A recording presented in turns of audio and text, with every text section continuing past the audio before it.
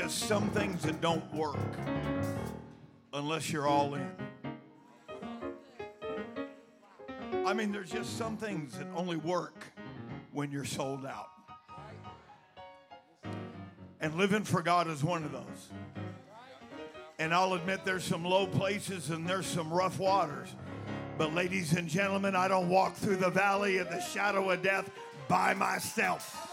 I'm not in that trial by myself. I'm not here on Sunday morning by myself. I don't walk through the week by myself. Clap your hands and give him praise.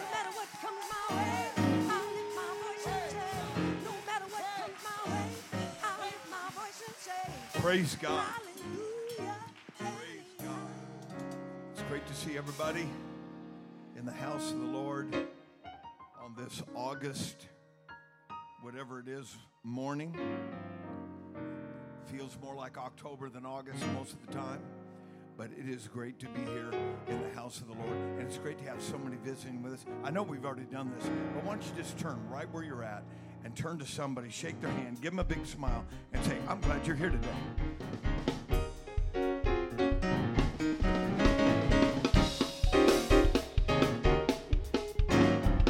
I'm glad you're here today.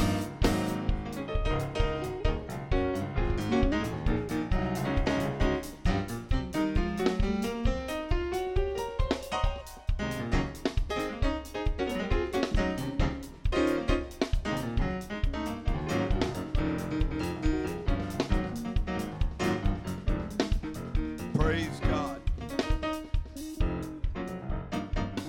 Praise God.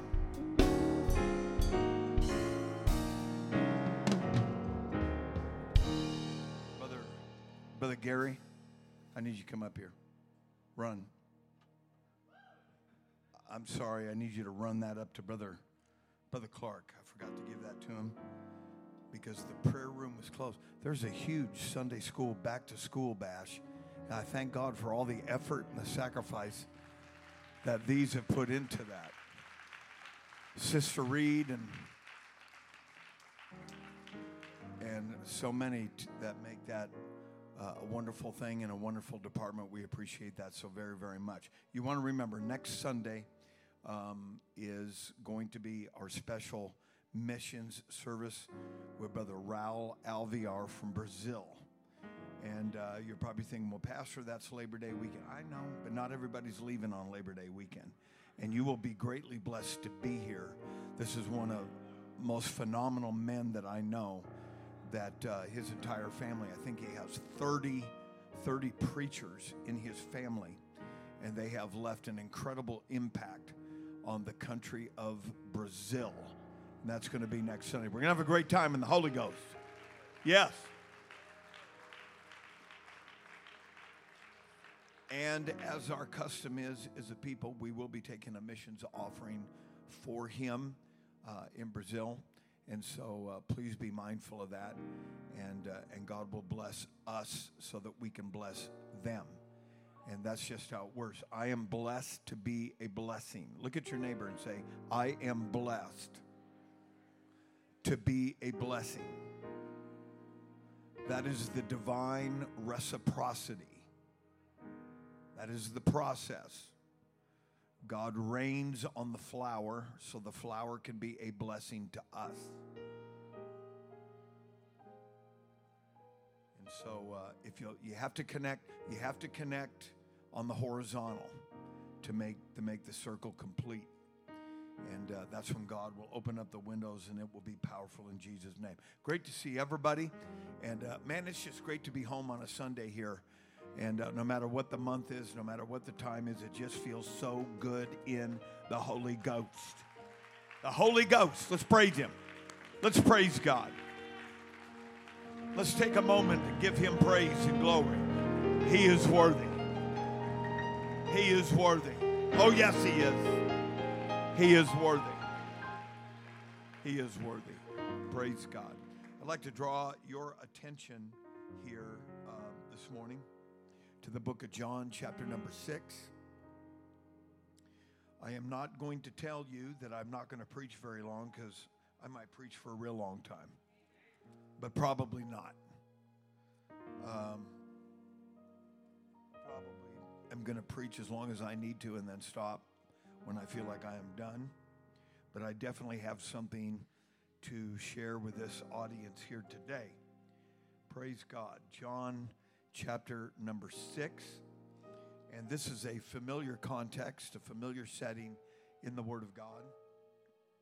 And we are going to start in verse number 5. Everybody said amen. When Jesus then lifted up his eyes and saw a great company come unto him, he saith unto Philip, Whence shall we buy bread that these may eat? Now, the context of this is that there are thousands. There's 5,000 men alone. And if you added the married ones with children, there could easily be 8,000 people in attendance. And Jesus is asking a rhetorical question of Philip because he recognizes that there is no way that we could ever buy enough bread or humanly furnish enough bread for this great host. And so Jesus is setting his disciples up to witness a miracle, okay? Verse number 6, and this he said to prove him, for he himself knew what he would do. See, there's sometimes Jesus sets us up because he already knows what he wants to do. And so he's not doing this for his benefit, he's doing it for your benefit. Are you with me? Okay. Philip answered, 200 pennyworth of bread is not sufficient for them, that every one of them may take a little. And one of his disciples, Andrew, Simon Peter's brother, said unto him, there is a lad here. Sometimes the young people have the answer for revival. I thank God for the old ones. That includes me. But sometimes the young ones hold the key to revival. Okay? There is a lad here which hath 5 barley loaves and 2 small fishes. But what are they among so many? And Jesus said, make the men sit down. Now there was much grass in the place, so the men sat down in number about 5,000. Okay? This is the very, very first mega church. And Jesus said, make the men sit down. In verse 11, and Jesus took the loaves, and when he had given thanks, he distributed to the disciples, and the disciples to them that were set down, and likewise of the fishes as much as they would. And when they were filled, he said unto the disciples, gather up the fragments that remain, that nothing be lost. Therefore they gathered them together, and they filled 12 baskets with the fragments of the 5 barley loaves which remained over and above unto them that had eaten. Verse number 12, and when they were filled, Jesus said unto the disciples, gather up the fragments that remain, that nothing be lost. With God, nothing is wasted.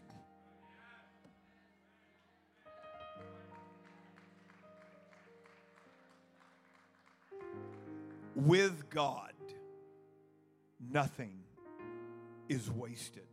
Let's put our Bibles down and let's pray together. By the authority of the name of Jesus, God, we praise you. We worship you. There's nobody like you.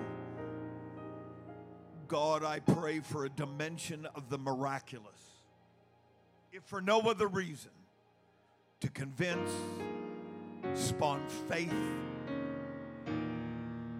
bring belief in the midst of darkness and blindness and ignorance in our world. God, I ask it in Jesus' name. And everybody said amen. Right before you're seated, let's clap our hands unto him as a faithful and wise creator. Come on, let's praise him.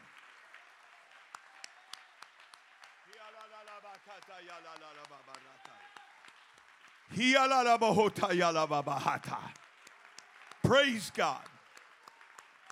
Come on, let faith rise in this house.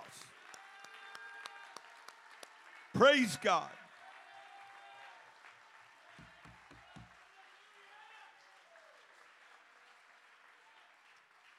God bless you. You may be seated.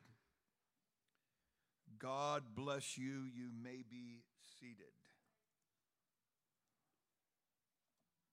With God, nothing is wasted.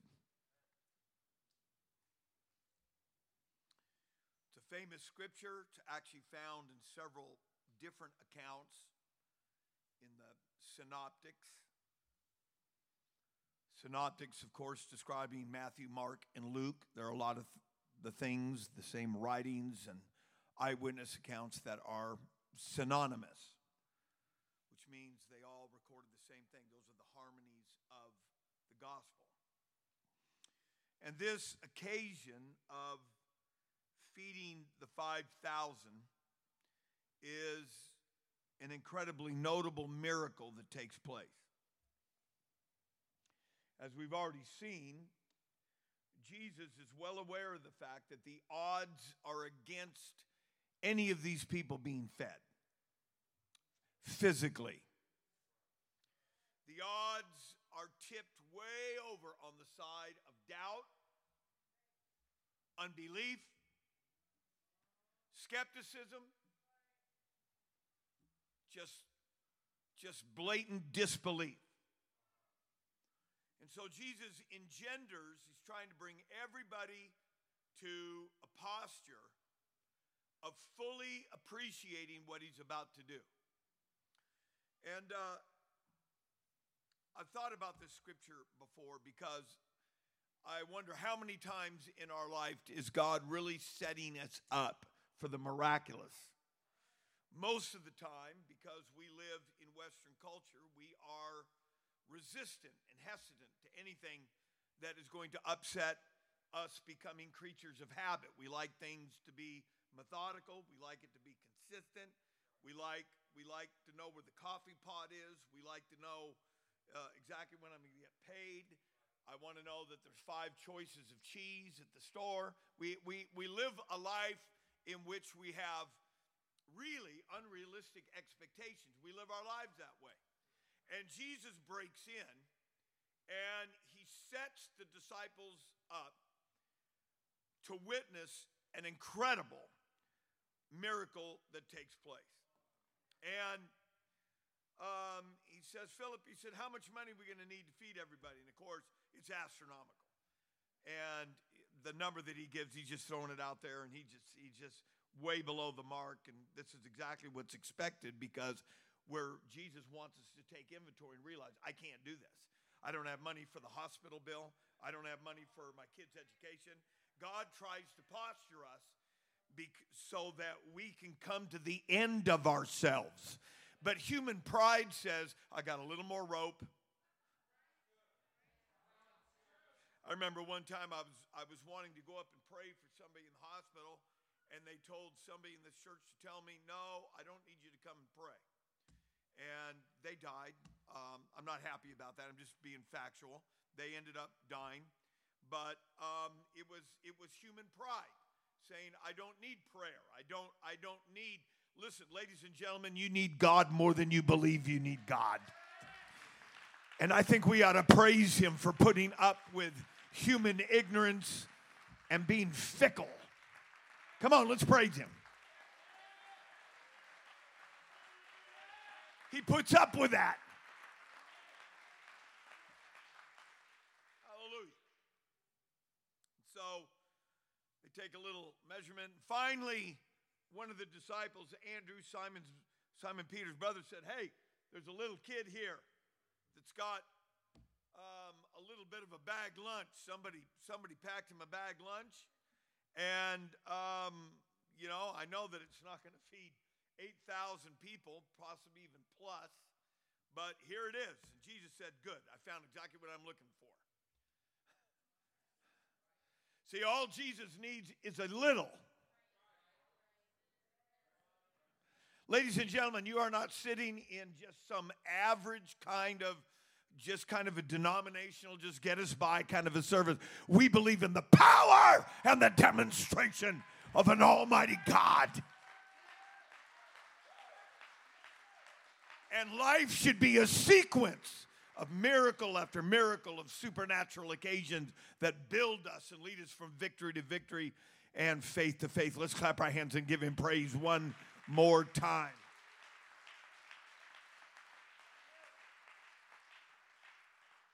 And so they bring the loaves, they bring the fishes, and it passes through the master's hands. And I'm going to talk about some other things, but right now I want to introduce this because I'm going to revisit this in a little bit. What you are seeing here is you are seeing the power or the art of conversion, in that Jesus is taking little and he's converting it into much. See, the key is you got to get it into his hands. He doesn't need a whole lot of faith. He doesn't need a whole lot of money. He doesn't need a whole lot of education. He doesn't need a whole lot of know-how. But if you'll take what you have and take it to the master and put it into his hands, I think somebody ought to give God the praise. I think somebody is looking for a miracle.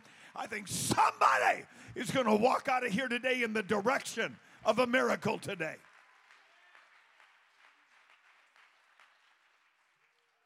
And so the 5,000 men are fed, and the wives are fed, and the children are fed. Everybody's fed. It probably got to the place where there was so much food that was flowing into that audience that somebody took a bite and threw it away. Somebody said, man, I don't want the heel, so I'm just going to take a bite and throw it on the ground. You know how little kids are? You don't take a bite, throw it down, grab another, take a bite just because I can do it. I'm going to take a piece of candy because I can do it. Take a little nibble and toss it. And the ground is now littered with the fragments of a miracle. And Jesus looks at his disciples that are just, they're just awestruck of what has just happened. And he said, I want you to pick up the fragments of this, the pieces of this, what people were throwing away. I want you to pick every single one of these fragments up. And so they go about their duty. And the Bible doesn't say how long it took, but I bet it took a little bit of time with thousands of people, and they were just camped out there like Woodstock. And these guys are walking through with baskets, and there's a piece, and there's a fragment. There's one somebody took a bite out of. There's one somebody took 3 bites, turned it into a Frisbee. Grab that. And they brought 12 baskets that were not just leveled off. They might have been shaken down, running over, but there were 12 baskets full of the evidence of a miracle. Because with God, nothing is wasted. Jesus is saying, you know what? We are not going to waste this. We are not going to take that that's on the ground and got dirt on it. It's already got ants on it. It's already got bugs on it. I want you to grab it and put it in a basket, because with me, nothing is going to be wasted. Clap your hands and give him praise.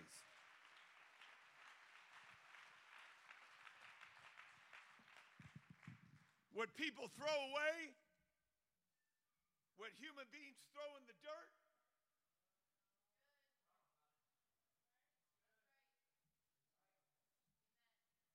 see, we're trained at an early age to be great wasters. Oh, honey, you don't have to eat that.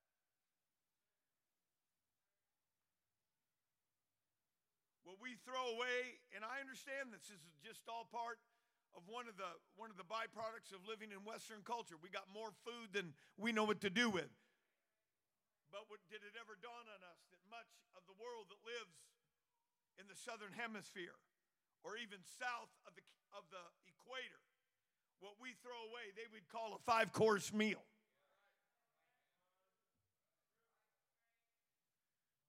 Americans today are great wasters.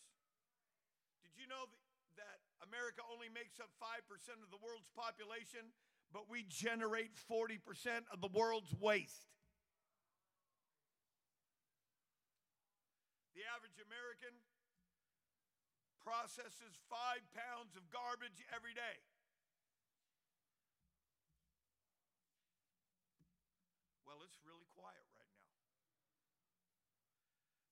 largest man-made structure in the world is a landfill of garbage.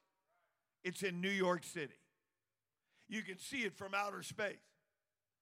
I was hoping that the things that the astronaut would see a giant sign that say, "We love God." But the thing that they can see from space is a landfill, because we are wasteful people. Someone said amen. Because we are trained at an early age to be a disposable generation. You're thinking, man, I didn't come here to hear this. Oh, yes, you did. God knew you was going to be here. You just don't want to be honest. Hallelujah. They say there's a huge sign over at the transfer station on Sullivan that's a really nice place for a garbage dump that says you are not allowed to rub through this stuff. And I go through every time, and I just say it's just second nature to me. I'm pulling stuff out of the back of my truck, and I'm thinking, man, that looks like a good water heater over there. And man, that looks like part of a vanity to somebody's bathroom. And I'm not about to go grab it, but somebody in the world would take that, because one man's garbage is another man's treasure. We are taught at an early age to dispose of things when they are no longer useful to us. We are in a disposable generation. Hallelujah. We're taught not only to get rid of things, we're taught to get rid of people. In 2017 in America alone, there were 879,000 abortions. You don't want it. You wanted to play, but now you don't want to pay. I don't know what you came to church to hear today. I came to give you the will of God. We are raised to be wasteful. We are raised to throw things away that we don't want to deal with. Somebody help me out over here. Clap your hands and give God the praise.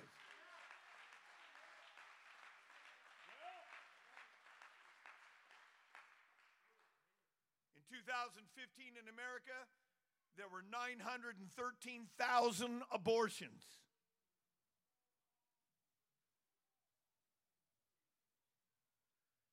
If you're like me, you look at the news headlines, and I'm absolutely convinced we are in the end times. I'm seeing parents kill their children. I'm seeing entire families being killed. I'm seeing mothers that don't want their kids to do despicable acts, saying that they're listening to a voice. I rebuke the devil in Jesus' name.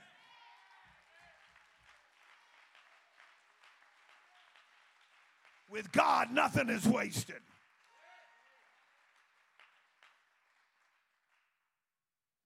Most recent statistics in America reveal that between 41 and 50% of all marriages in America will end in divorce. We're having hard times. I'm not the one with the problem. And so we're just going to end this relationship. We'll just dispose of it. People are disposable. Relationships are disposable. 43% of all American children today come from fatherless homes. There's no father. There's no dad. There's nobody to set the perimeters and the boundaries of what's acceptable and what's not acceptable. And he is a type. He is a visible type of the invisible Father that loves the mother of those children and loves those children. But yet there's children, it's increasing every year, are coming from fatherless homes. In 2017, 47,173 people committed suicide in America. My life is not worth living. Let me just get rid of it. I've been disposing of stuff my whole life. I'm on drugs because I'm worthless. I give myself to internet pornography because I can't handle life. I'm addicted. I'm messed up. And let me just pull the trigger. I rebuke that lying spirit in the name of Jesus Christ. I don't know what's going on around this world, but I came to challenge the forces of darkness with the power of truth. Somebody clap your hands and give God the glory. We're taught at an early age. I don't like it, so I'm bailing out. I'm walking out. I'm disposing of this. I'm going to waste an opportunity to grow instead of an opportunity to be in denial again.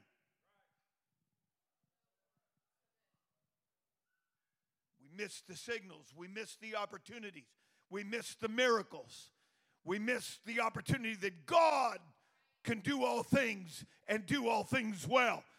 With God, nothing is wasted and nobody is going to be wasted.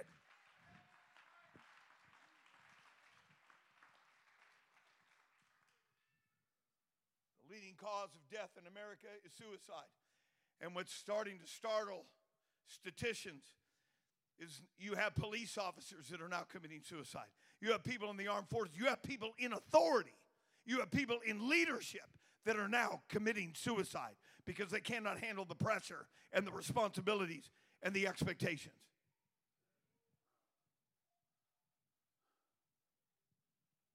Maybe you're here today and you're saying, you know what? My mom and dad gave up on me. Everybody gave up on me. I don't even know what I'm doing. I'm just going to go get on drugs. I'm going to become an alcoholic. I'm going to live a life of denial where I've got the face on, but nobody really knows where I'm at. And I've just given up on myself. I've come to bring you hope. I've come to bring you a promise. When my father and my mother reject me, the Lord will take me up. God will never throw you away. God will never walk out on you. Somebody clap your hands and give God the praise. Satan will tell you you're a waste. Satan will tell you you're a mistake. Satan will tell you you've blown it.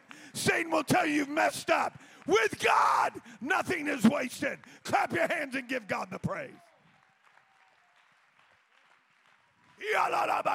Come on, let's praise him a little bit.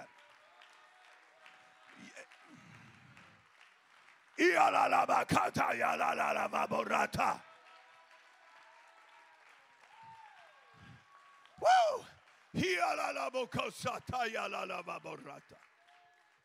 This is just me, so you can just bear with it right now. But all those aborted babies that immature, ungodly, irresponsible, selfish people produce, I wonder if they're in heaven already. You say, well, they weren't a person at the first trimester, and they weren't a person at the second trimester, and now they're trying to legislate laws about when a person comes into being. I rebuke that spirit. I'm telling you, something is burning in me today. I rebuke the spirit of the world that wants to just clap your hands and give God the praise in the face of every lying devil.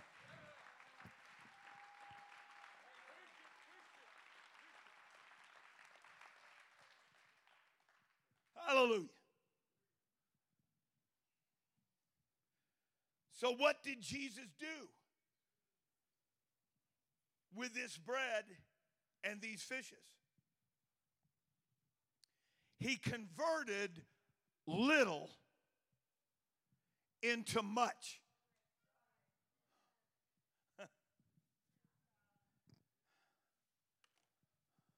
You ready, Brother Charles? Okay, I figured you was.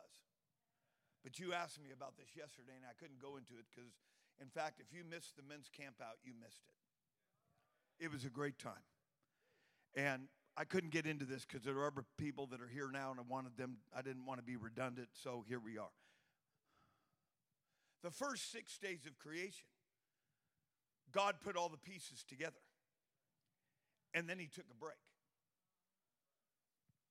But on the seventh day, with the dawn of the seventh day, there was one honeybee among 4,000 species of bees. God didn't create another species after the sixth day. All the species were created in the 6 days.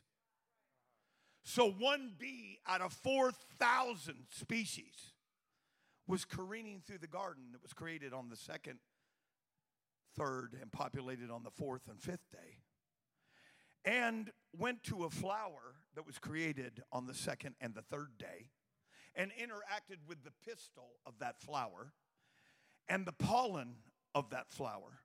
And there were other bees of other species that came and helped out. And he left, I say he, I don't know, maybe it was a female bee. But the bee left the flower and began to fly through the garden that was spoken into existence on the second, third, fourth, and fifth day, populated on the third, fourth, and fifth day, is flying through the garden and finds a hollow in a rock that might have probably been created on the second day. And so a bee is now gathering with other bees on the seventh day to create something that did not exist in the first 6 days, and that is honey.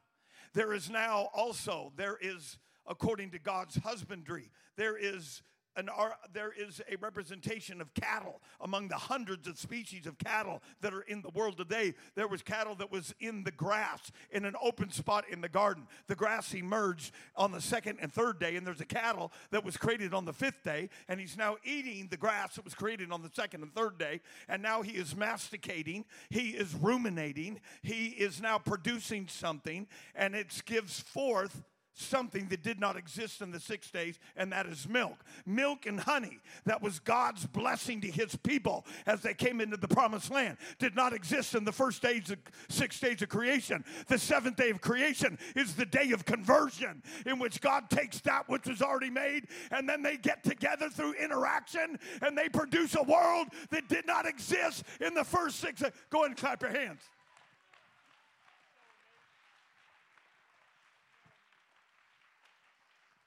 There's a lot of people who think, okay, God created all this stuff in the first 6 days of creation, and now everybody's just going to kind of sit around, wander around, and what are you doing? I was just created, I was just put here. No, the 7th day is the day of interaction, and that is the beauty of creation, is that the dynamic, the idiosyncrasies of interaction is happening in the visible, it's happening in the invisible, it's happening in the microscopic, it's happening in the macro, the micro, on every dimension. There is interaction to produce sunlight. There's interaction to produce babies. There's interaction. Come on, somebody. I'm telling you, the day of conversion is here. With God, nothing is wasted, only converted.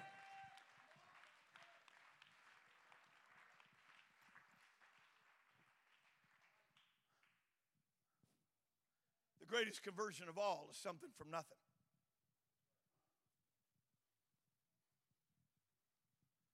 Man, where did this church come from? You guys must have been here a long time. No, this is something from nothing. But of course, you can't call somebody nothing. Just be careful that you don't think you're something, because if any man think himself to be something when he is nothing, he deceiveth himself.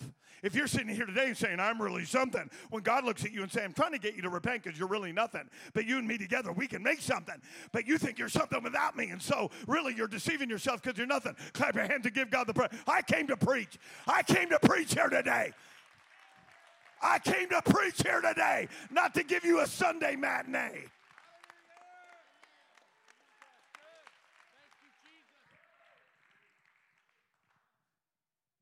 Come to this church and I'm home and I'm preaching, I'm going to do everything I can to give you something. You came to this church today saying, well, Pastor, I'm nothing. I don't have any money. I don't have a big name. You're just the one God's looking for. But hold on a second. But the worst thing you can do is say, nothing. I don't wear name brand clothing, and I have a broken down car, and I don't have a nice house, and I don't have this. The worst thing you can do is allow your pride that comes from the world get on you and try to make you something that you're not, so that you can fit in with the world that's going to hell. You ought to just say, no. I already know I can't do this. I can't heal myself. I can't.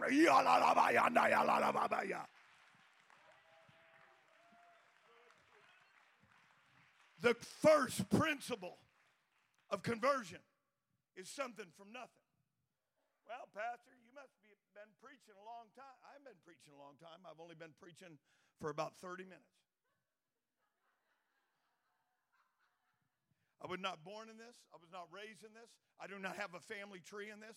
I don't have a family lineage of this. God bless those that do. I highly respect that and appreciate that and value this. But I am the first generation of my family to stake a claim in the apostolic doctrine. God called something that was out of nothing to confound the wise and say, look what I can do with an ex-drug addict. Look what I can do with an alcoholic. God can convert something out of nothing, because in God, nothing is wasted. Clap your hands and give God the praise.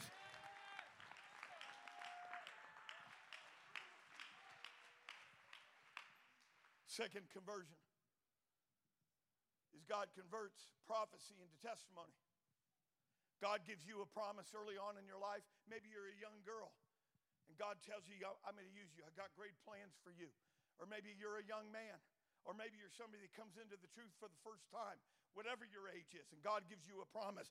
That promise is supposed to be a determination that you walk a certain path. That you say, no matter what happens, I'm pursuing that path.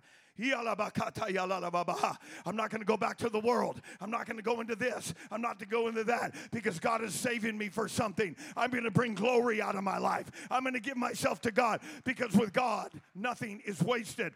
God gave a young man by the name of Joseph a dream. His father put a coat on him. His brethren rejected him. His brethren mocked a killing. His brethren sold him into slavery. His brethren sold him to Potiphar. Potiphar's wife falsely accused him. He was placed in jail for 20 years, but God never gave up on him. And when he finally got on location, he said, now I realize that God sent me here according to a prophecy, and now this is my testimony.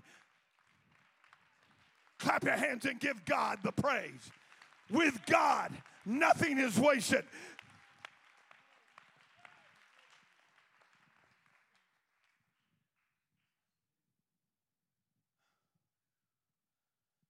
Second dimension of conversion is weakness produces strength.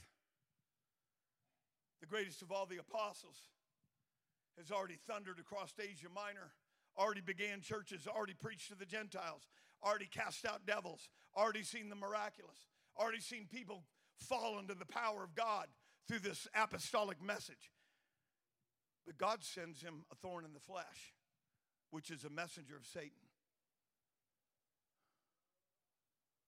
Could it be, even as we get a little older, that God allows thorns into our life? You just have to make sure you don't become a thorn, which means instead of you giving that to God, you have actually allowed yourself to become bramble and bitterness. Bitterness produces bramble and thorns. Instead of you taking the hardships of life and say, God is going to convert my hardship into becoming a glorious woman of God or man of God, we allow those thorns to dig into us, and they produce wounds in us that we never recover from. Man, it's quiet right now. And so Paul said, you know what, I'm not going to beg. I prayed 3 times, and God said, I ain't taking it from you. You're kidding me. This is the chiefest apostle. And God's saying, I'm not removing it. I am not moving this messenger of Satan. And so Paul finally prayed through, Brother Wokey, and he said, I got a new revelation. I'm therefore going to rejoice. Because when I am weak, just to know that his grace is sufficient will be my strength. Oh, clap your hands.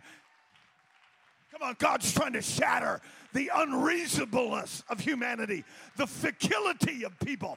They're so unreasonable. They want everything one way. Well, Pastor, I got this certain lifestyle. When I flip the light switch, the light comes on. That's how you want your life. You don't want any disruptions. You don't want any surprises.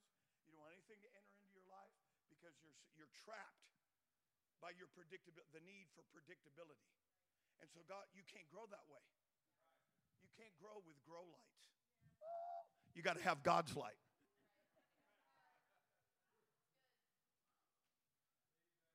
And so God comes into your world and he says, I'm going to upset your world because you need a greater revelation. Where you were living was fine when you were a new convert, but you've had the Holy Ghost for 25 years. You ought to be giving Bible studies. You ought to be the great artifice of wisdom. You ought to be the greater, people ought to be drawn to you as a magnet of strength, not avoiding you as somebody that's a thorn and a thistle. You ought to be somebody that's getting strength out of weakness and say, I'm going to go ahead and pray because I know I'm not in this valley by myself. I'm not in this trial by myself.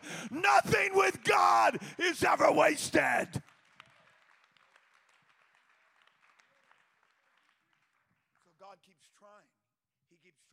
Sometimes natural things happen to us, and we have to cast our cares on him because that's where the strength is, because God is desperate to bring a return from a human life. Well, Pastor, I'm just not really ready for this today because I kind of woke up kind of late. I understand completely. But when you come to this church, you're going to get meat. You are not going to get some little deal on a plate and says, well, that's all you're getting today. A little John 3:16. Honey, John 3:16 ain't going to do you no good unless you went to John 3 verses 1 through 5. And then when you go to John 3, 1 through 5, you got to go to Acts 2. And then you go to Acts 8. And then you go to Acts 10. And then you go to Acts 19. And then you ain't sitting there any longer. You're in a baptismal with your hands in the air. We have too many people in America that have been trained. I'm just going to go to a church and watch the performance and listen to the preaching. God said, no. I'm here to manufacture something. I'm here to convert something. I'm here to take your pain and turn it into power. Clap your hands and give God the praise.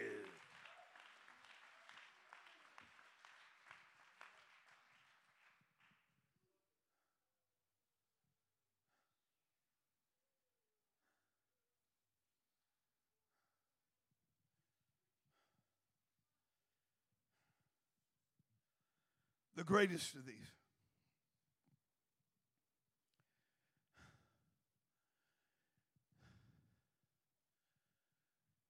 is to create, through supernatural conversion,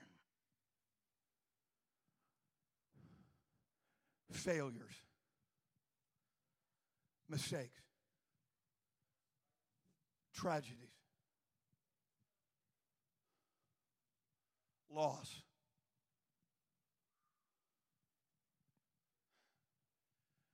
and convert it into ministry.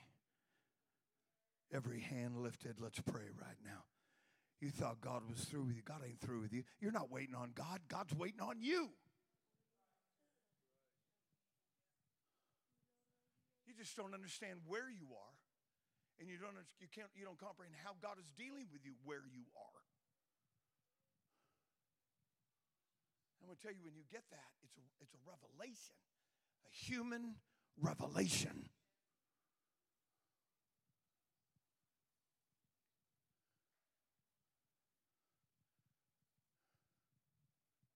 Go to Luke chapter 21, Brother Clark, verse number 22. Now you got to understand, Peter's already got the keys of the kingdom. I'm pretty important. I don't know what these other 11 slobs are going to do, but I got the keys. Yeah, you don't think the spirit of competition existed in the human race. The spirit of competition, honey, has been here as long as human beings have been here. Old Zach. I got the keys. Everybody else is a dipstick and not going anywhere. I'm the boss. Jesus is just getting ready to process Peter. Listen closely, ladies and gentlemen. And the Lord said, Simon, Simon. Jesus is speaking to somebody under the sound of my voice. Eric, Eric. Zach, Zach. Mary, Mary. Harold, Harold. Satan has desired to have you, that he may sift you as wheat. He's going to find out what's really in you, what your motives are, and what you're really made of. Go to the next verse, please. But I have prayed for thee. Oh, thank God. Let's lift our hands and thank God. Jesus is not going to let you face the devil by yourself. Come on, somebody. You need this. See, if we're not careful, we'll think, I don't need this. This ain't for me. Oh, God is wanting to convert the negative, the tragedy, the horribleness, and convert it into power, convert it into promise, convert it into prophecy, convert it into blessing, convert it into ministry. Watch this. But I have prayed for thee, that thy faith fail not, and when thou art, again, the art of conversion. You see, Jesus chose Peter, but he was impetuous, he was competitive, he had a bad attitude towards his brethren. James and John were no better. Call down fire on this character. Won't give us a cart. You don't know what spirit you're of. Jesus said, I got to Jerusalem, suffer many things. Peter said, not on my watch. Get behind me, Satan. For thou savorest not the things that be of God, but of man. So Peter had already been used of the devil. Jesus never took away the keys. Please, no response for the next several moments because I got to minister. See, you think your failures and your mistakes, you're still living a life that you determined way back then that I'm unusable, I'm unfixable. No, you're listening to the wrong voices. Only God can say, nothing will be wasted. I'm going to use that to convert you. Peter, you're impetuous? Yeah. You're not afraid to be used of the devil? Yeah. You got a spirit of competition on you? Yeah. Satan has desired to have you, big shot. But I prayed for you that you don't walk out on me. You don't give up on your future. You don't give up on your potential. Jesus predicted his failure, and he never gave up on Peter. See, we're convinced that if I make a mistake, I'm done. Who told you that? I'll tell you who told you that. People who put so much pride in the opinion that people had of them, they had to hide their mistakes. Because it would change, and I hate it the way it is, but it's just human beings. Can't be real. Can't be honest. I want to tell you what, you're in a church you can be real and honest, but ladies and gentlemen, I appreciate all this flying through the air, supernatural stuff. But ladies and gentlemen, when your feet hit the ground, you walk with God. You walk in the fear of God. You live for God. You give yourself to God. Somebody clap your hands and give God the praise.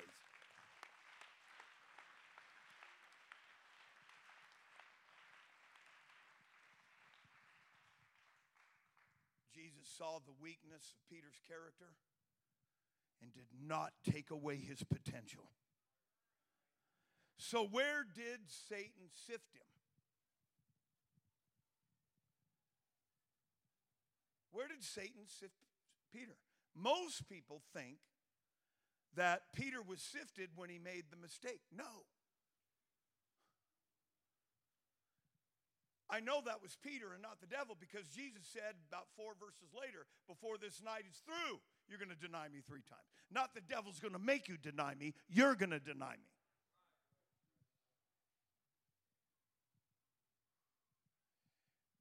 Satan sifted Peter after he failed. When he said, man, I'm not even worthy to be a part of this. I brought shame on the name of Jesus and shame on my brethren. And he was condemned of himself. He was humiliated. Here comes the devil. Go ahead. Just walk out. It's over. No more call, no more keys. God can't use you. I feel sorry for people that become convinced of that. I want to do everything in my life and in my power to reverse that effect that comes from a fallen, wounded human conscience. Because when there's a conscience, Satan moves right in and people cannot tell if it's them or the devil anymore. And now they're programmed, but I prayed for you. And so humiliated, bruised, banged up, and beaten up, he goes back to fishing. That's usually what people do. They give up, they walk out, they go back to what they had before. So Jesus has an audience with Peter, and he says, Peter,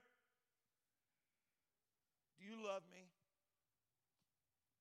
I can look at Peter, and in his true humility and embarrassment and shame. You know, there is a valid shame. But there's also a destructive, toxic shame. And that's when you actually start listening to the devil when he tells you that you haven't done a mistake. You are a mistake. If the devil's telling you that, I rebuke that spirit off of you in Jesus' name. You are not a mistake. There's not one human being on this planet who was ever conceived that was a mistake. It is a gift of God.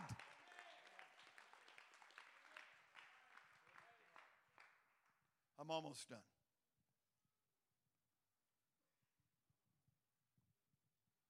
Peter, do you love me? Jesus is asking that across this audience here today. Do you love me? Yeah, I love you, Lord. I don't even think he could look at Jesus. Yep, I love you, Lord. Jesus pressed it. Peter, do you love me? Everybody's listening now. All the other 11 guys, a couple of them are probably smirking. Yeah, Peter loves him all right. Yay, Lord, I love you. Feed my sheep. What? Feed my sheep. He asked Peter the third time, Peter, do you love me? Finally, Peter's a little bothered by this. Yea, Lord, you know I love you. Thou knowest all things. Feed my sheep. Jesus didn't do that for his sake. Jesus was doing that for Peter's sake. He was letting Peter know, I know you love me. That's not who you are. You made a mistake. You postured yourself in a position that you were weak. You fell into that. And I know that. I know you love me. I know Jesus was not willing to give up on his future because of one mistake in the past.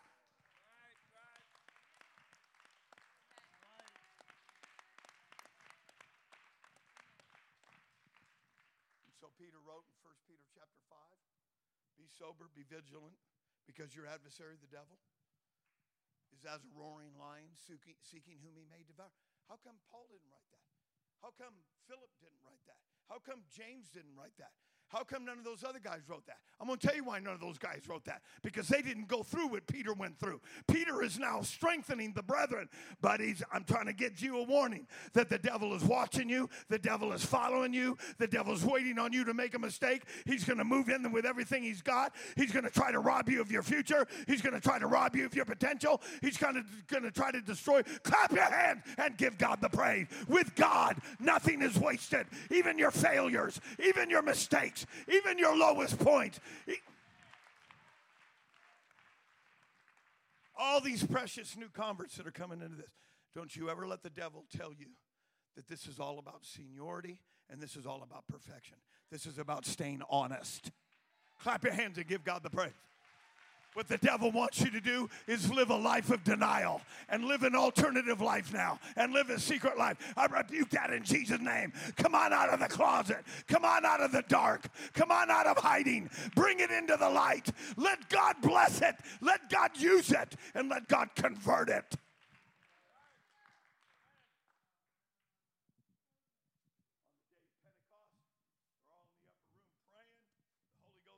Moving. You know the story. Come out. Peter starts quoting Joel chapter 2. Somebody throws Peter the microphone. Whoa, man. I don't know what I'm doing with this, but here it goes. Repent. He preaches to thousands of Jews that were there that this, who you crucified, is both Lord and Christ. And when they heard this, they were convicted. They were pierced in their heart.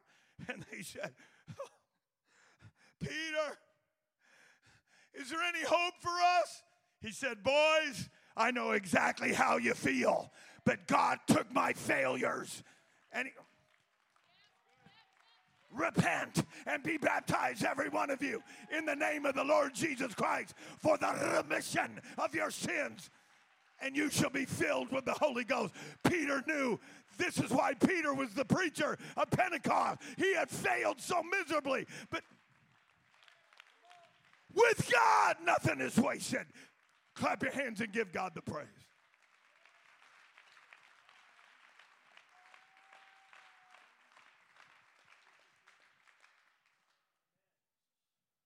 King David, 2 Samuel chapter number 7, verse number 1. And God gave King David rest of all his enemies. David's sitting in his palace, and Nathan the prophet is there, and David says, you know what, I'm sitting in a house of cedars, and God is still dwelling in tents. And the prophet is so moved by this, he tells David, he said, go and do all that is in thine heart.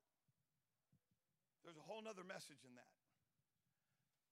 Nathan missed it, because God spoke to Nathan at night and said, you go back and tell David, did I ask you to build me a house?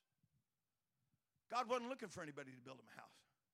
God had been on the move since Genesis chapter 1 and verse number 2, when the Spirit of God moved on the face of the deep. He wasn't looking for a house. That's why the tabernacle was mobile.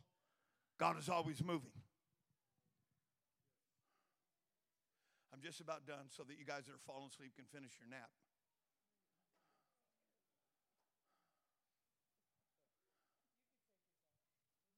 Thank you. Our new converts want preaching. God bless you.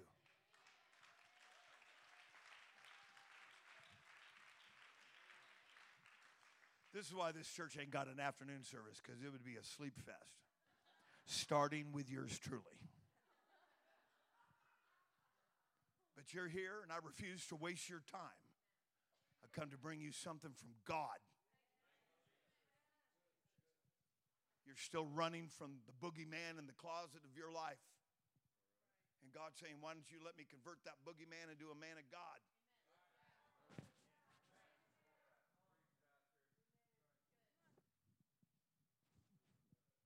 God doesn't get glory from God. Okay, I'm a graduate from Yale. I went to seminary. I got blah, blah, blah. I got more degrees than a thermometer. The limousine dropped me off at the front door. James will bring it around as soon as I give him a call. This is one of our finest products from our seminary. A long line of preachers and pompous posturing that is proliferating the pomposity of putridness.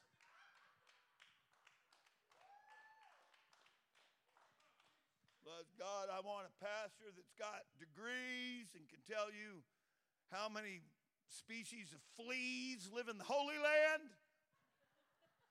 God says, that ain't what I'm sending this world. I got a next heavy metal rocker that I'm going to put my anointing on, because I converted his past into power. Because the foolish things of this world God is sent to confound the wise. Clap your hands and give God the praise.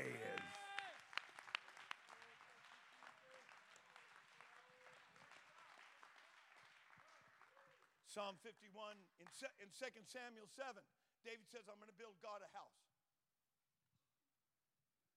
God speaks to Nathan the prophet at night and says, you go back and tell David, I didn't ask you to do that, but I'm going to build you a house. And the house of David is still with us, and it's not really mortar and wood, it's a dimension. I don't have time to get into that, but David's house is still with us, and it's a dimension in the spirit. But he said, your offspring will build me a house, and I'm going to establish your throne forever. God established the throne of David forever. You with me? I'm coming down the home stretch. Just nod like you're with me. You'll get to eat within 20 minutes if you don't pray. But I recommend you pray. So you'll eat in an hour. Unless you pray real good. Then you can pray, eat in 2 hours.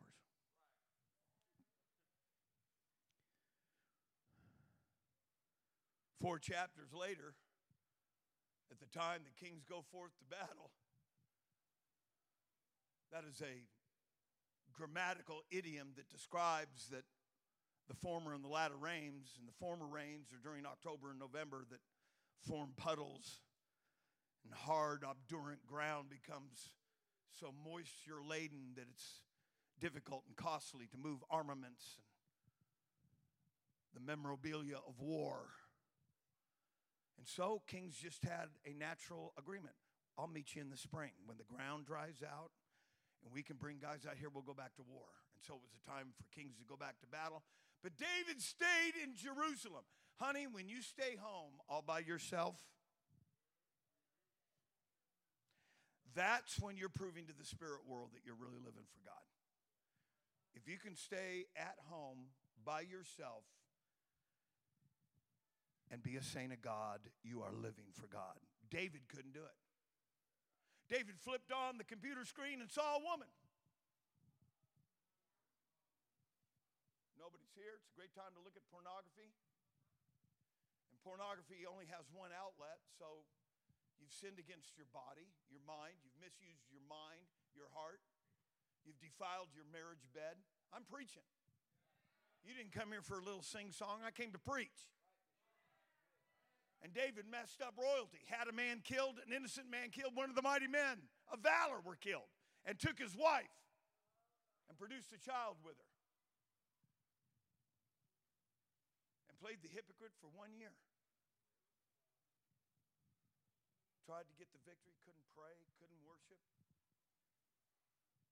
Finally, he sends Nathan the prophet to him, tells him a little story. And David said, the man that has done this will pay fourfold. And the prophet spins and said, thou art the man. And the sword will not depart from your house. And the only thing that David could think of, elder, oh God, don't take your promise. Don't take your prophecy from me.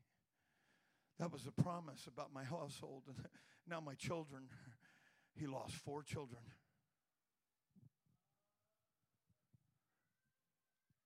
Luke chapter number 1, Gabriel shows up and talks to a young 14-year-old girl by the name of Mary and says, you're highly favored. And God is going to bring a king that will sit on the throne of David. The only human being to ever hear that. You're kidding. God didn't take his promise. God did not stop David's prophecy. He didn't stop his promise. No. There are some promises that are greater than your failures. Lift your hands and give God the praise. See, if you don't believe that, you're never going to see him. If we listen to the devil and think, well, this is wrong, that's wrong, this is wrong, that's wrong, the devil has postured us that we never realize that with God, no mistake is ever wasted. God uses us to build us. Let's lift our hands. What a message of hope. What a supernaturally drenched message that you're not out of the equation. The worst thing we ever bought into was believing that this is a group of people that can't fail, can't make mistakes. Listen, you ain't got to confess everything. There's one mediator between God and man. God sees every mistake, every problem, and he says, I'm not going to waste that. If you'll give it to me, all things are possible. Come on, lift your hands and give God the praise. I'm almost done. I promise. Well, Pastor, you don't know. I was involved in this, and I was involved in this, and I gave my body to this, and I gave my mind to that. Nothing is wasted in God. God's going to use that. You're going to witness to somebody. You're going to reach out to somebody. You're going to be used to reach entire nations.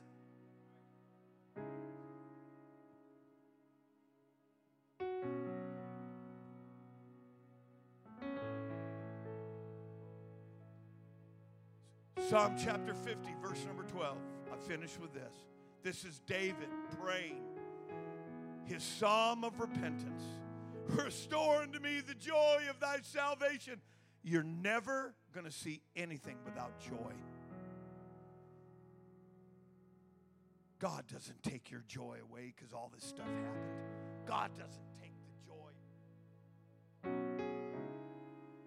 We've been listening to the wrong voices. Restore unto me the joy of thy salvation and uphold me with thy free spirit. Next verse.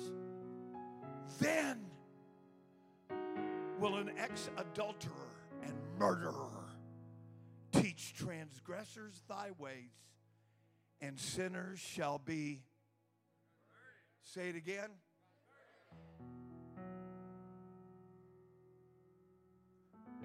converting your mistakes into ministry. Let's stand.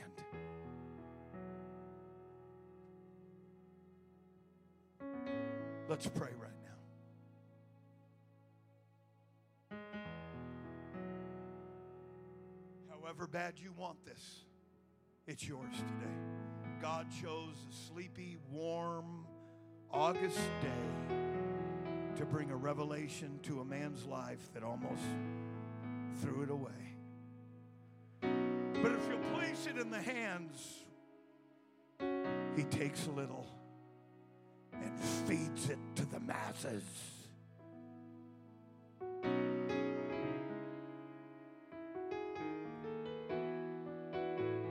Let's pray.